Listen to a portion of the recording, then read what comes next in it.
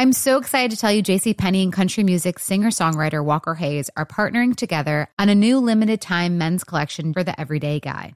What I love about Walker Hayes is his laid-back nature. He's a family man and being a country megastar while also having 7 kids. You know he likes to keep his style cool and casual.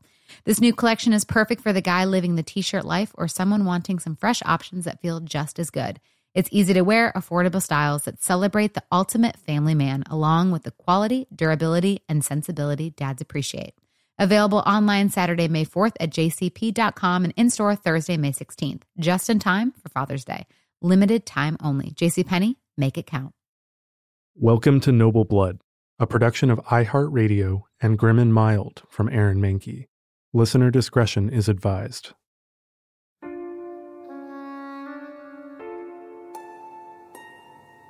In 1889, an American journalist named George Washington Williams was granted an opportunity to sit down, informally, with King Leopold II of Belgium. Williams was a groundbreaking published historian, but his life was its own fascinating history. He was a black man born free in Pennsylvania who enlisted to fight for the Union during the Civil War when he was just 14 years old. From there, he went to Mexico and joined the army, fighting to overthrow the European Emperor Maximilian. Later, he became a college graduate, a Baptist minister, and the first black man to serve in the Ohio state legislature. By this point in Leopold's reign, he had become an expert in the trappings of monarchy. He was a master of charm. He was friendly, self-effacing, modest, and above all, diplomatic. He remembered names of wives and children, and he always asked after them. He welcomed Williams into his palace in Brussels and told him, with obvious relish, about all of the philanthropic work he had been doing in the Congo Free State. The meeting went incredibly well. One side note, one has to imagine that maybe Williams' youthful military service in Mexico didn't come up. After all, the imperialist queen he had been fighting against, Carlotta of Mexico, was Leopold's sister. But for Williams, it was difficult not to be impressed with Leopold and with Belgium. Its clean, wide, sweeping avenues and open national parks and the stately facades of the palaces. It was a new country and a new monarchy. The Belgian people had installed Leopold's father as the first king, imported him from a line of German royals back when Belgium had gained its independence from Holland in 1830. But under Leopold II, the nation had become a center of international affairs in Europe, thanks in no small part to Leopold's passion for developing the Congo. What had been a blank spot on the map of Africa just a few decades ago was now, as Leopold told Williams, a, quote, benevolent enterprise of local programs seeking to increase the knowledge of the natives and secure their welfare. And so, as Williams left the meeting and strolled down the marble steps of the palace, he reflected on what an impressive man the young king was. Leopold II was a paradigm for a new kind of compassionate, modern imperialism. Out of his own pocket, the king had funded stations along the Congo River that were stocked with scientists, linguists, and researchers. He built infrastructure to help missionaries spread Christianity, all while helping establish a system in which Black tribal leaders could establish their own local dominions as part of a larger organized coalition. At least, that's what Leopold said he was doing. Fascinated by Leopold's description of the Congo Free State, George Washington Williams decided to visit for himself. What he found both sickened and outraged him. It was a slave state in all but name. Men, women, and children who had had their land stolen from them either by trickery or by violence, who were then forced to work grueling hours gathering rubber that would be shipped back to Europe to pay for Belgium's beautiful roads and parks. Men, women, and children who failed to meet their quota for rubber production were either whipped or killed under the capricious and brutal authority of black soldiers, also enslaved. Meanwhile, thousands of miles away sat civilized Leopold II, charmingly asking about your wife by name. George Washington Williams became the first person to interview Native Africans about the horrific abuses they were suffering under imperialism. From an outpost at Stanley Falls, he wrote an open letter which he addressed to His Serene Majesty Leopold II, King of the Belgians and Sovereign of the independent state, in which Williams wrote in clear detail every one of the atrocities in the so-called Congo Free State that he came across. He consulted his notes and echoed back the very words that Leopold had used to describe his endeavor, the so-called fostering care and benevolent enterprise and effort to ensure the natives' welfare. Williams wrote, "Against the deceit, fraud, robberies, arson, murder, slave raiding, and general policy of cruelty of your Majesty's government to the natives, stands their record of unexampled patience, long-suffering, and forgiving spirit, which puts the boasted civilization and professed religion of your Majesty's government to the blush." Leopold had not claimed the Congo as a colony for Belgium. Using smokescreens of shell corporations and meaningless charity committees, he became the sole owner of the largest private landholding in history. Belgium did not own the Congo. Leopold did.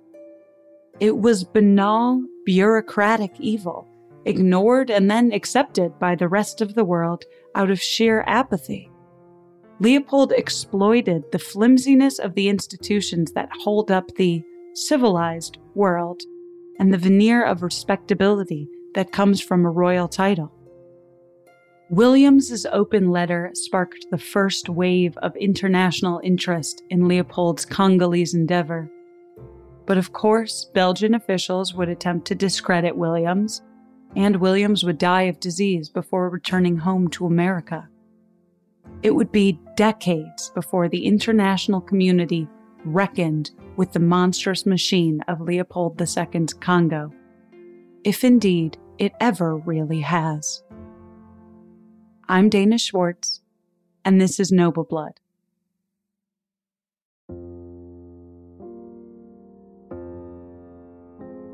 Leopold II was not a boy of great promise.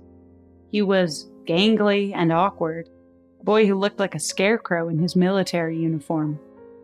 "He has such a nose," said Benjamin Disraeli, the British Prime Minister, "as a young prince has in a fairy tale who has been banned by a malignant fairy." From an early age, Leopold's parents decided not to bother with much affection for him. In a letter while he was off at military school, his mother wrote, "I was disturbed to see in the colonel's report that you had again been so lazy and that your exercises had been so bad. Your father was as disturbed as I by this last report." Leopold had no expectation that he would hear directly from his father. If he wanted to speak with his father, the king, he was required to request a formal audience and go through his father's secretary. When Leopold was 18, he was married to Marie Henrietta, an Austrian Habsburg archduchess. They hated each other almost immediately. Marie Henrietta was athletic and an active horsewoman, and Leopold was, well, in the words of Queen Victoria, very odd and in the habit of saying disagreeable things to people. He was narrow-minded, interested in geography, and fastidious about keeping track of money, and exactly as fun of a person as those two interests make him sound. The pair honeymooned in Venice, and Marie Henrietta wept in public because her new husband refused to let her ride in a gondola.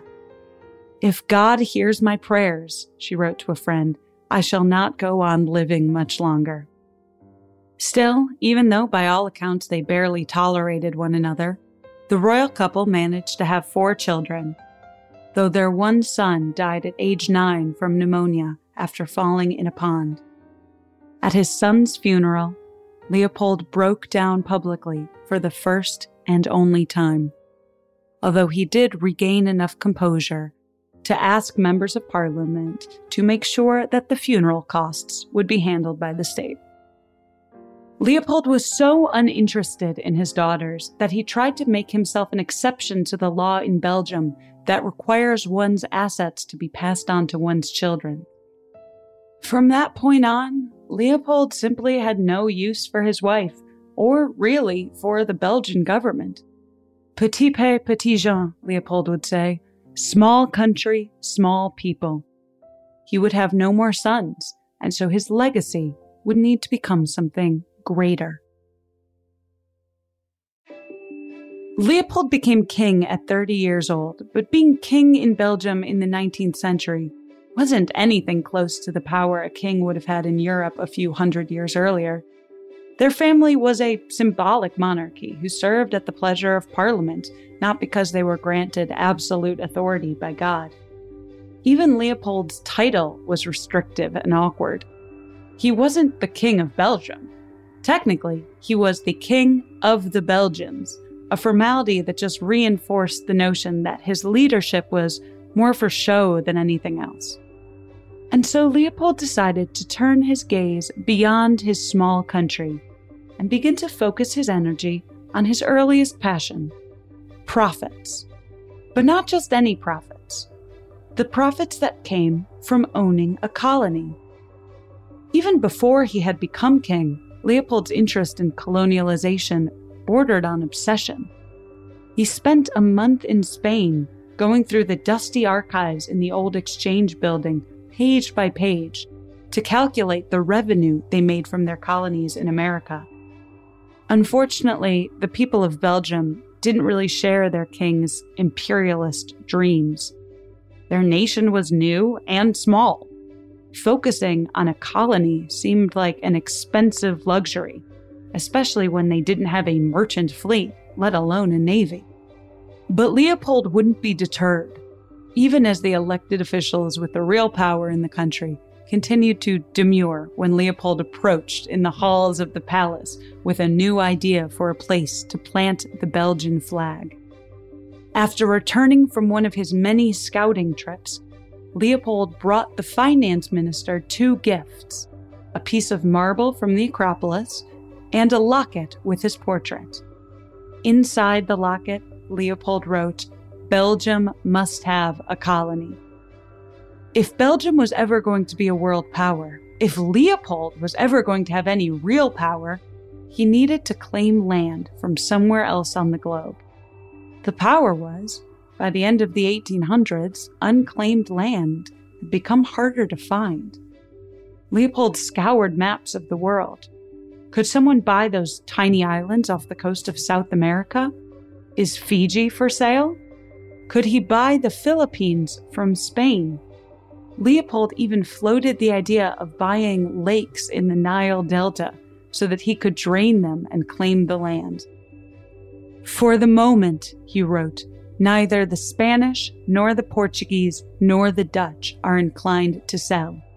I intend to find out discreetly if there's anything to be done in Africa."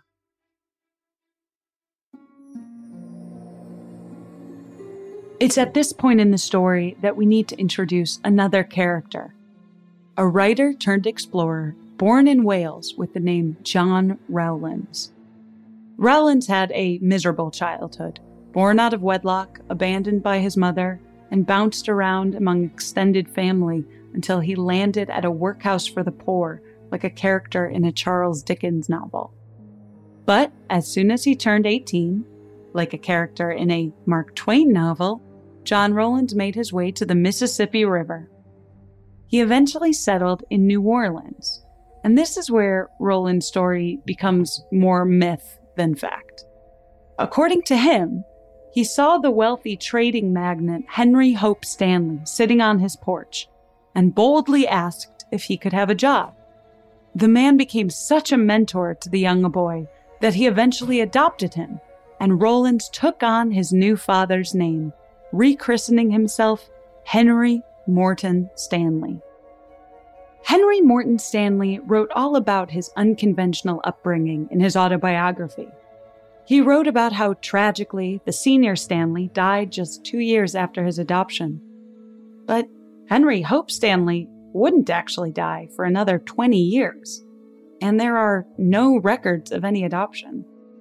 In fact, Henry Morton Stanley gets so many strange details wrong that some historians argue that he didn't even meet the wealthy trader, let alone become his protege. But the truth didn't matter as much as a good story. That was the real lesson learned. Henry Morton Stanley would become a master of reworking and mythologizing his own narrative until the truth was unknowable. Stanley would go on to fight on both sides of the American Civil War, first for the South and then for the North. And then after the war was over, he began to work as a journalist. It was an assignment for the New York Herald in 1771 that catapulted Henry Morton Stanley to international fame. You see, 4 years earlier, Europe had lost touch with a Scottish geologist by the name of Dr. David Livingstone. Stanley made it his mission to go find Livingstone, alive or dead, all while sending back columns to be published in the New York Herald. It took 2 years and a 700-mile trek outfitted with 111 porters. But in present-day Tanzania, Stanley found the scientist and, according to Stanley, greeted him with a line that is now iconic. "Dr. Livingstone, I presume?" It's a great line, but in all actuality, not one that he actually said at the time. It doesn't appear anywhere in his contemporary journals, but that doesn't matter. Stanley was a writer, and he knew that the most important part of a story was the way you tell it. In a way, he's right. We all remember that line 150 years later.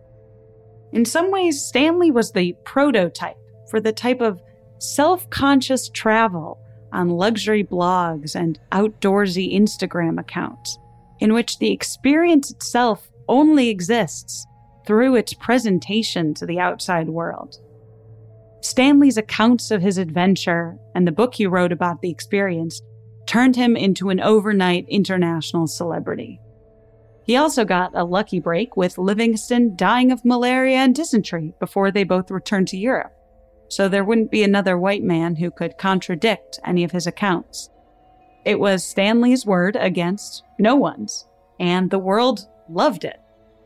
They devoured his tales of rebellious porters and vicious, barbarian African tribes, wild animals, and, most terrible of all, the brutal, quote, Arab slave trade, which Europe was free to scoff and gasp at, having mostly banned their own massive industrial transatlantic slave trade operations, about 30 years earlier.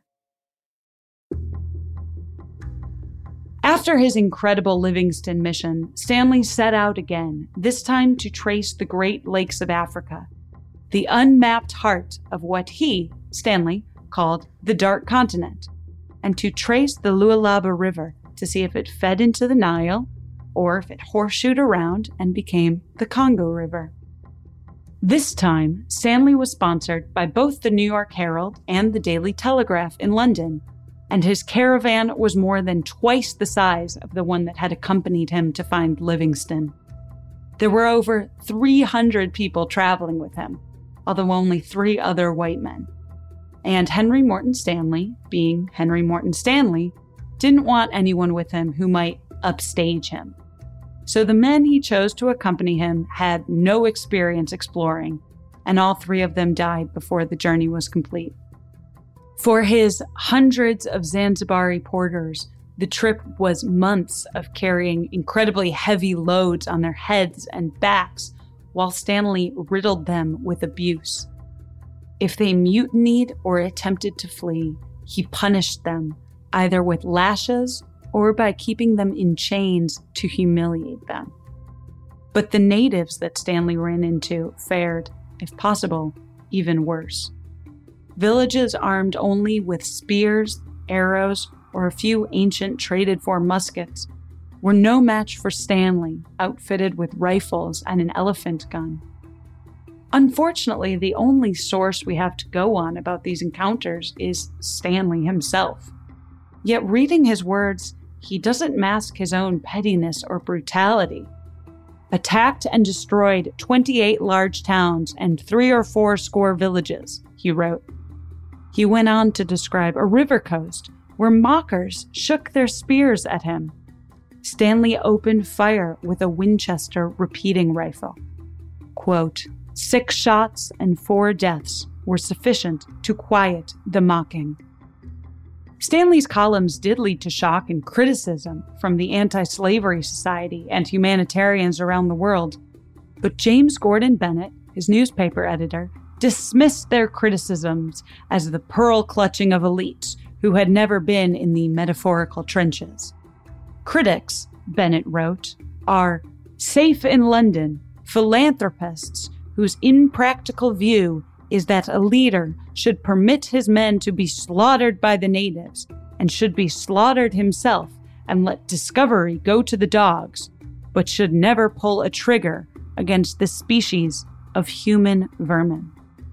One European read every single update from Stanley with rapturous fascination.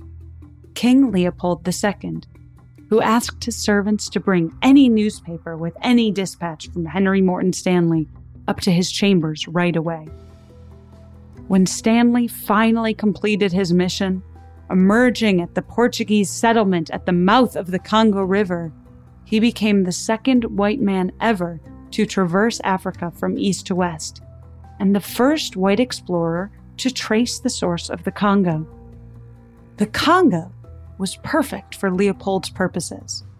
It was a massive area, laced with waterways for easy transportation once roads were built to traverse the most dangerous sections of rapids. Best of all, as Stanley's writings had made clear, the local inhabitants were no military threat. Thanks to centuries of slave raids from both coasts, the few large kingdoms around the Congo were significantly weakened. The diverse population consisted of 200 different ethnic groups who spoke over 400 languages and dialects, which meant that the risk of them uniting against colonialists was small. Leopold had found the answer to the question he had been asking his entire adult life.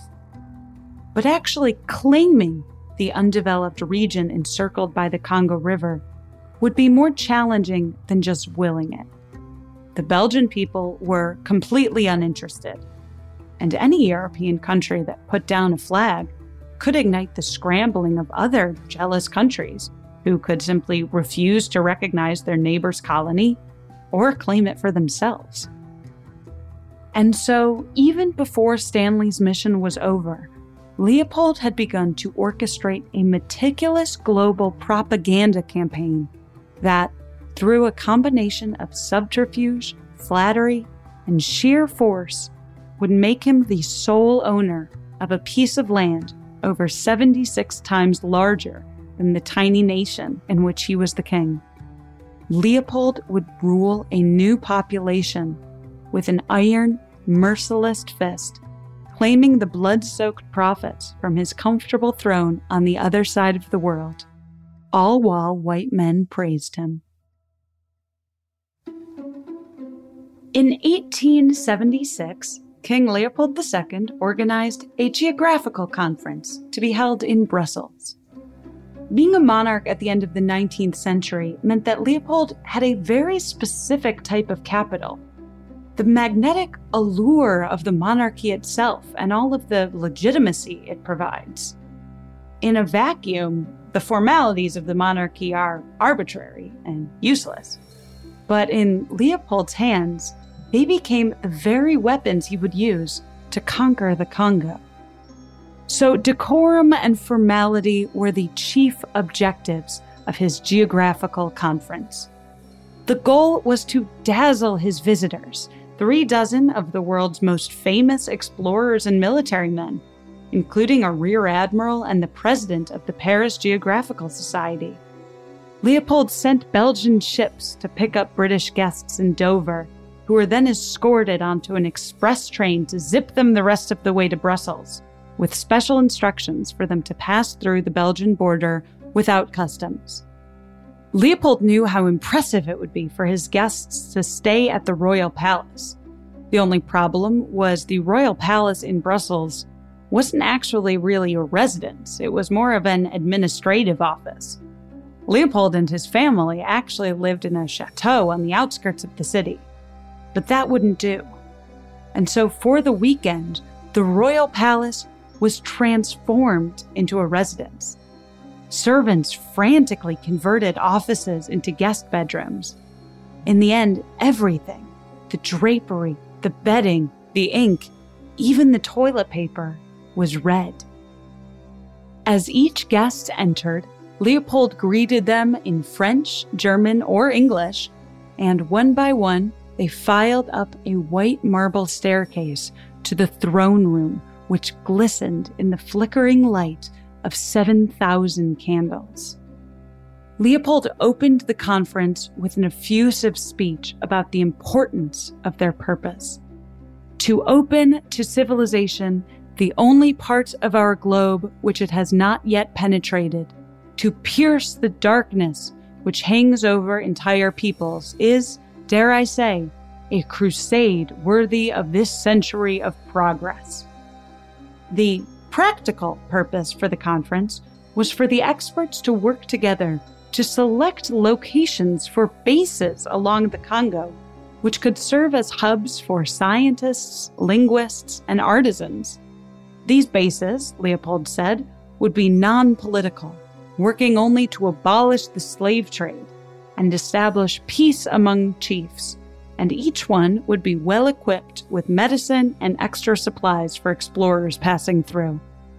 At the end of the weekend, the men in attendance voted to establish the International African Association.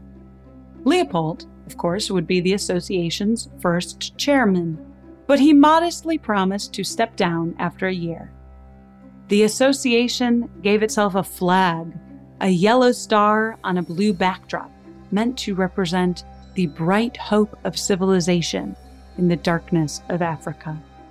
Each new member of the association was awarded the Cross of Leopold. Throughout Europe, prominent men began to send Leopold donations, including the Viscount Ferdinand de Lesseps. Leopold was undertaking, de Lesseps declared, the greatest humanitarian work of this time. A side note, if the name Count de Lesseps sounds familiar, it's because he is an ancestor of the man who would go on to marry Real Housewives star Countess Luann. The idea with the International African Association was that the men would return back to their home countries and start their own national chapters, and that there would be a big meeting in Brussels every year. In actuality, the organization fizzled after its bombastic inauguration. It only ever had one more meeting, where they elected Leopold as chairman for the second time, despite his earlier pledge, and then the group all but disappeared forever. Its purpose had been served. Leopold had established the foundations for legitimacy for his future endeavors in the Congo. The great men of Europe were behind him. After Henry Morton Stanley had completed his trek along the Congo and floated back to Europe on a raft of acclaim and medals and book money, Leopold dispatched one of his officers to get Stanley to come to a meeting in Brussels. King Leopold had a proposition for the explorer: a 5-year contract in which Leopold would pay the equivalent of $250,000 a year, plus the cost of an expedition, for Stanley to go back to Africa and begin to establish Leopold's foothold in the Congo. The plan was for Stanley to first set up a base and then build roads around the most dangerous parts of the Congo River, where they would be able to take a steamboat apart, carry it on land, and then bring it back to the river. Leopold's goal was to stake out several stations along the 1,000-mile main stretch of the Congo River so he could claim the land. Profit, then, would be easy. The Congo was incredibly resource-dense, especially with regards to valuable ivory, which could be shaped into anything from chess pieces to piano keys to fake teeth. African elephants had tusks far larger than their Asian counterparts. Stanley had reported that ivory was so accessible in Africa that it was used for doorposts. Who exactly was Stanley claiming the land for? Even Stanley wasn't sure. He thought at first it was the International African Association. Or was it the vaguely named Committee for the Study of the Upper Congo, which was a private business whose shareholders included a Belgian banker secretly acting as Leopold's proxy? Leopold would go on to buy out the other shareholders, and the company would legally cease to exist. But both he and others would continue to refer to it as if it did still exist. Even Stanley didn't realize that the company had folded. The subterfuge was deliberate. All of Stanley's European staff on the ground in Africa were required to sign a contract of secrecy. And it was around this time that King Leopold organized something called the International Association of the Congo. If that sounds similar to that pointless but idealistic International African Association, that was on purpose. The former even adopted the exact same flag as the latter, a gold star against a blue backdrop. Care must be taken, Leopold said, not to let it be obvious that the Association of the Congo and the African Association are two different things. The public doesn't grasp that.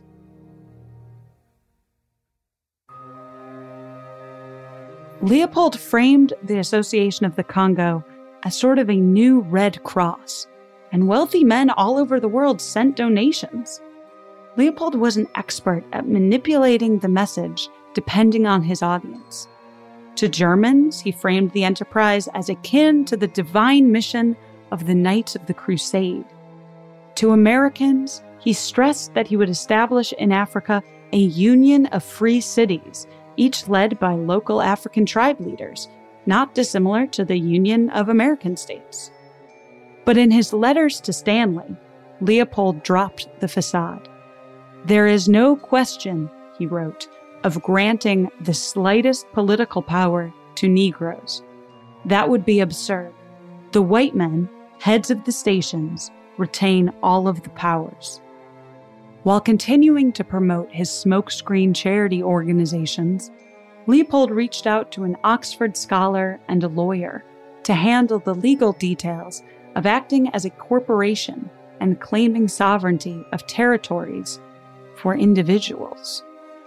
In Africa, Henry Morton Stanley worked not only as a brutal taskmaster, berating his crews of workmen as they filled ravines, built trails, and put together steamships, but also on Leopold's behalf, tricking African leaders into signing treaties that gave Leopold their land and gave him an exclusive trading monopoly.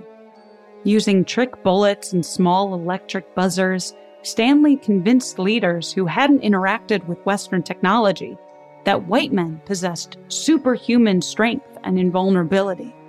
And then it was only a matter of some clothes, a few leftover uniforms, and a couple of bottles of gin to trade, and the leaders signed the treaties that Stanley put in front of them.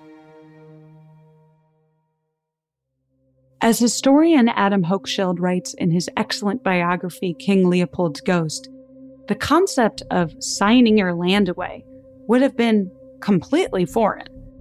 The tribe leaders would have been familiar with the idea of a contract of friendship, but someone across an ocean owning their land was absurd and outside the realm of contemplation.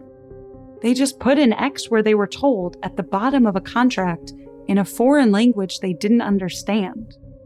And these contracts also included a clause even more sinister than you can imagine.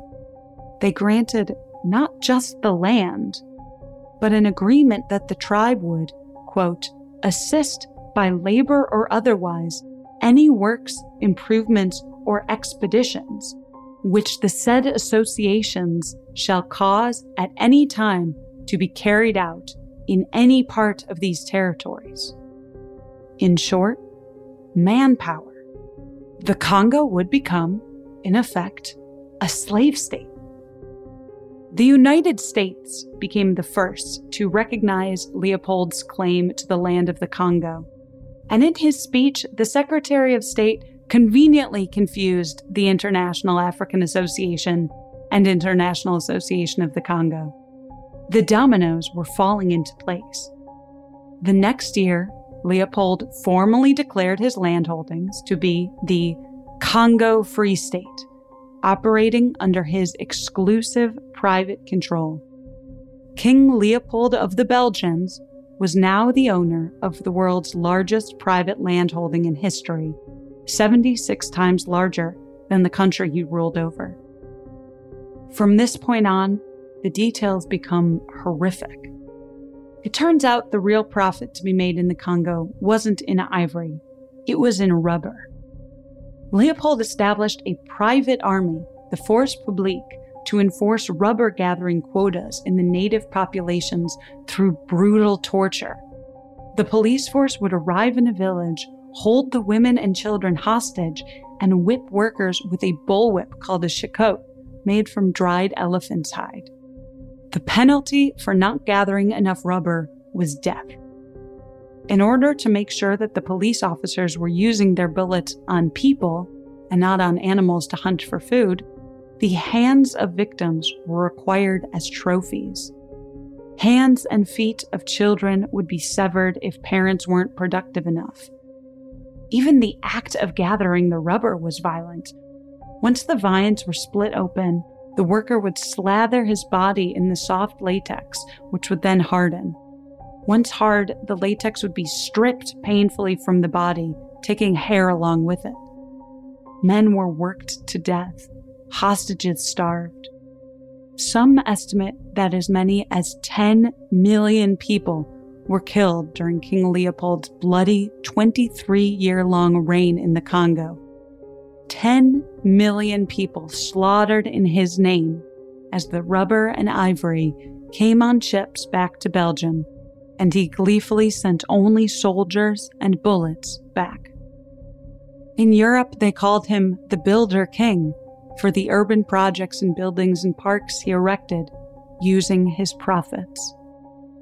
Leopold never actually went to the Congo himself, but he did bring the Congo to him in 1897, when he opened a temporary exhibition at his country estate that would become the Royal Museum for Central Africa.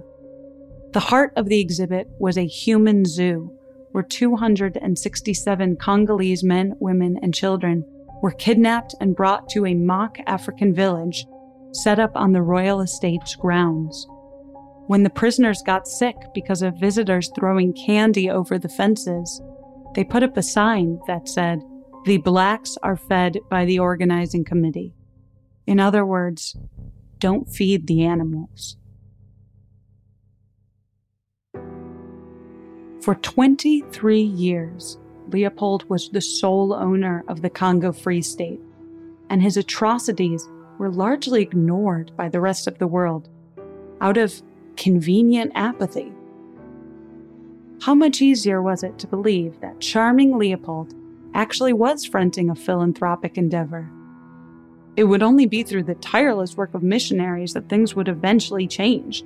People like George Washington Williams, who wrote his open letter, and like Alice Seeley Harris, a documentary photographer who captured the gruesome dismemberments on film. It would actually be a shipping officer named Edmond Denis Morel who would provide one of the largest public pushes for the world to recognize Leopold's horrific exploitation. Morel noticed that it was ivory and rubber arriving on ships from the Congo, but only bullets going back.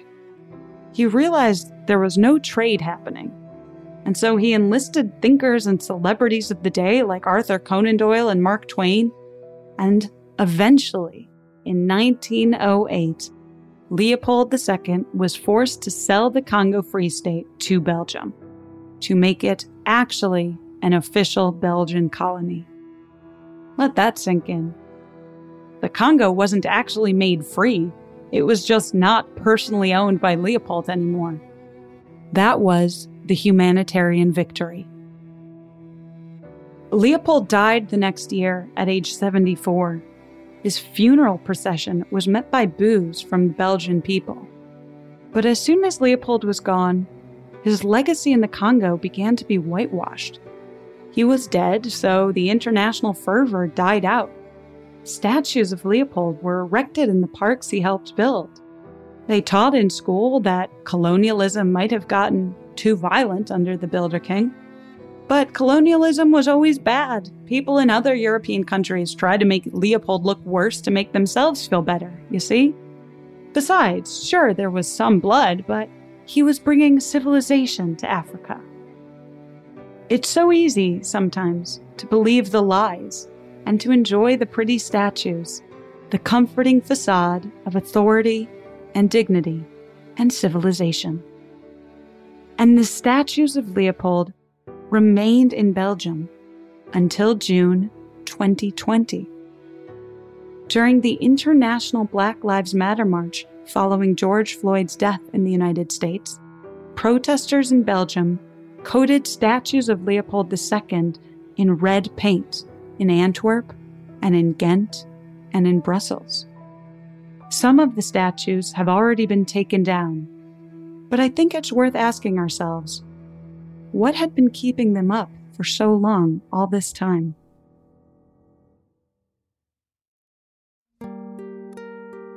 That's the story of King Leopold II and how he used the symbolic power of his monarchy to enact horrific realities. Keep listening after a brief sponsor break to hear a little bit more about the legacy he left in literature.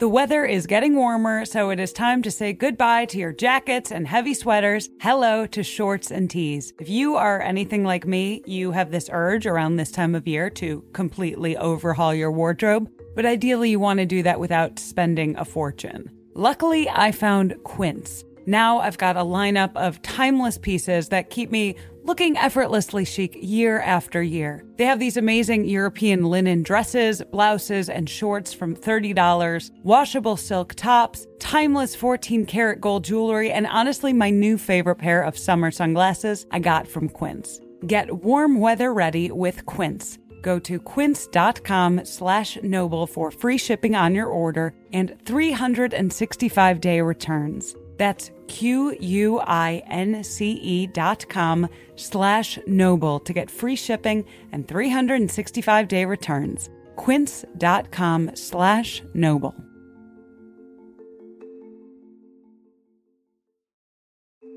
How is your social battery feeling right now? Are you drained or are you bursting with energy?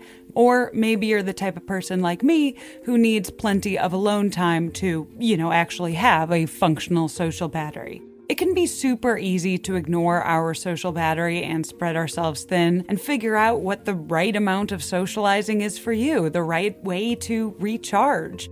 Therapy can give you the self-awareness to build a social life that doesn't drain your battery. So if you're thinking of starting therapy, give BetterHelp a try. It is entirely online, designed to be convenient, flexible, and suited to your schedule. And if it's not a fit, you can switch therapists at any time for no additional charge. So find your social sweet spot with BetterHelp. Visit betterhelp.com/noble today to get 10% off your first month. That's BetterHelp, HELP.com/noble. After Henry Morton Stanley built the roads and base camps along the Congo, steamboats began to appear on the river, delivering supplies and taking rubber and ivory off to the coasts. One of those steamboats, a boat called the King of the Belgians, was piloted by a man named Joseph Conrad. Conrad's experience in the Congo and all of the horrors he saw firsthand would lead him to write his most famous novel, Heart of Darkness. If you haven't read it yet, you might have at least seen the movie adaptation, although the movie doesn't take place in 19th century Africa. Francis Ford Coppola decided to set it in Vietnam. The movie, of course, is Apocalypse Now. There's another important literary legacy from the Congo worth pointing out. Remember George Washington Williams, the Civil War soldier turned journalist who wrote the open letter to King Leopold? He also wrote a pamphlet for the international community advocating action.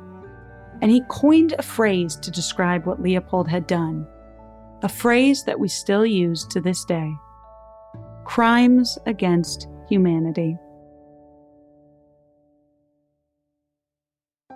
Noble Blood is a production of iHeartRadio and Grim and Mild from Aaron Mahnke. The show is written and hosted by Dana Schwartz and produced by Aaron Mahnke, Matt Frederick, Alex Williams, and Trevor Young. Noble Blood is on social media at Noble Blood Tales, and you can learn more about the show over at noblebloodtales.com. For more podcasts from iHeartRadio, visit the iHeartRadio app, Apple Podcasts, or wherever you listen to your favorite shows.